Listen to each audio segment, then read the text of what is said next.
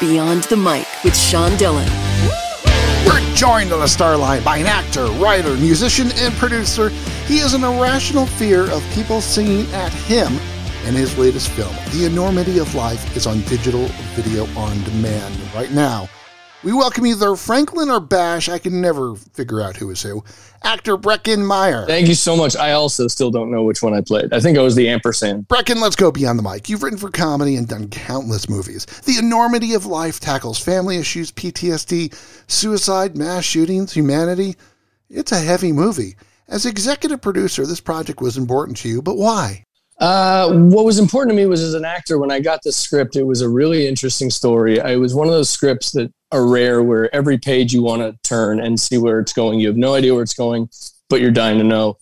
And it has a very interesting ending to the movie, which part of the reason I came on as a producer was to guarantee we kind of stayed true to that. And Eric, the director, Eric Swinderman, and the writer-director, we were on the same page. And so coming on board as a producer was just, again, to guarantee that we take care of the project, you know, kind of like having more ownership, not financially, but just as, you know, it's our baby. So we just wanted to kind of make sure we set it up for the best future it could have, so to speak. The Enormity of Life tackles such dark topics, yet drops in that humor, like a scene ordering at the fast food restaurant. How hard was it seeing the first cut of the movie where you don't want it to be too dark, you don't want it to be too comedic, but you have to drop some levity in? Yeah, I mean, I think, you know, in our darkest hours when people are the most depressed, it's kind of like the best thing that shakes you out of it is to kind of, forgive me, taking the piss out of it and laughing at it and being able to laugh at it. And that's one of the things I think Casey gets from this young woman and her small kid, played by Emily Kinney and Giselle Eisenberg, is that, all right, if I can't help myself right now because I'm kind of incapable, then let me help someone else. And maybe that'll come back around. And he's left some money from a passed away aunt. And he decides money doesn't make me feel any pleasure, but it can absolutely help out this young woman and her kid. So maybe in turn, that'll help me pay it forward.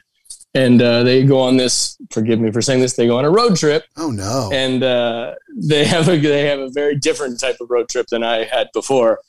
And it is really interesting. I will say it's very polarizing. And it's the first movie I've done where I've even said in any interview, I'm like, reach out to me on social media after you watch this, because I'm really curious what people think. I think it's the first movie I've done where I can guarantee it is a conversation starter. And speaking of conversation starters, Breckin Meyer joins us beyond the mic, and it's time for the Rocking 8.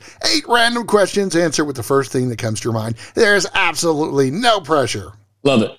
Now, you skated 10.8 miles for your audition in Clueless. Do you still skate today? I do still skate today. I also get around a lot on a one wheel, which is kind of an electric skateboard. Yeah, I've seen your one wheel. There you go. I enjoy the one wheel. What's your favorite thing about your dog, Harley? Oh, man. Oh, she's just the best. She's so cute. She's a dog, you know. Breckin, what person would you like to work with that you haven't worked with before?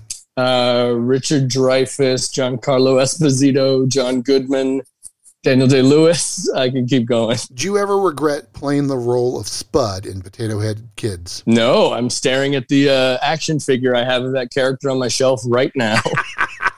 What's the best thing about being a girl dad? Oh, man, my girls. Best thing about being a girl dad. I don't get peed in the face. No one's ever peed in my face when I was changing a diaper. That's true. So there's that. I should stress no one's ever peed in my face in life anyway, but I mean as a dad also. What movie do you get trapped into watching, even if you turn it on in the middle? Oh, man. Glengarry Glen Ross, Princess Bride, Shawshank, La Bamba, oddly enough. Wow. Yeah, if La Bamba's on, I don't know why, I'm your Huckleberry. That's it. I'm in. Do you still have your first drum kit? I do not, sadly. But I do know who has it, which is nice. Cool. I gave it to my friend's, my godson, so that was cool. So I do know who has it. Do you prefer black or blue ink pens? Black. It's time for One Big Question with Breckin Meyer beyond the mic. Breckin, how did the pandemic change the way that you look at acting? Oh, man, it made me embrace pre-pandemic cruise and the family. It made me relish and miss the family that you get to have on sets because, again, with COVID restrictions, it's face masks and it's, you can work with someone for 6 weeks and not know what they look like. And that's unfortunately, that's one of the crappier things about the pandemic among all the other crappy things. But as far as my job goes, you lose a little bit of that fun camaraderie. You lose a little bit of that, which hopefully we're getting back now. Is hopefully. Who influenced your life in acting? And you can't say Mark Paul. Michael Keaton. Why? I've always been a giant fan of his. I love that he was the first guy I recognized who just jumped from comedy to drama back and forth. I mean, my oldest daughter's named Keaton, so that'll kind of tell you right there. So are you a Michael Keaton Batman fan? Absolutely, of course. Best Batman there was. Reckon, what's your next project? We're starting a new season of Robot Chicken, so I got to get to writing. Action figure lines, and that never ends. No, that's evergreen. So that'll be my fun day job until they rip me away from it. Talk about working with this incredibly special cast. I'd never worked with Emily Kinney before, but I was a big Walking Dead fan, and I knew her as Beth very well. So when they said Emily was on board, I was like, fantastic. And then Giselle Eisenberg, who is, not to sound too flowery, is just a ridiculous revelation of a young actress.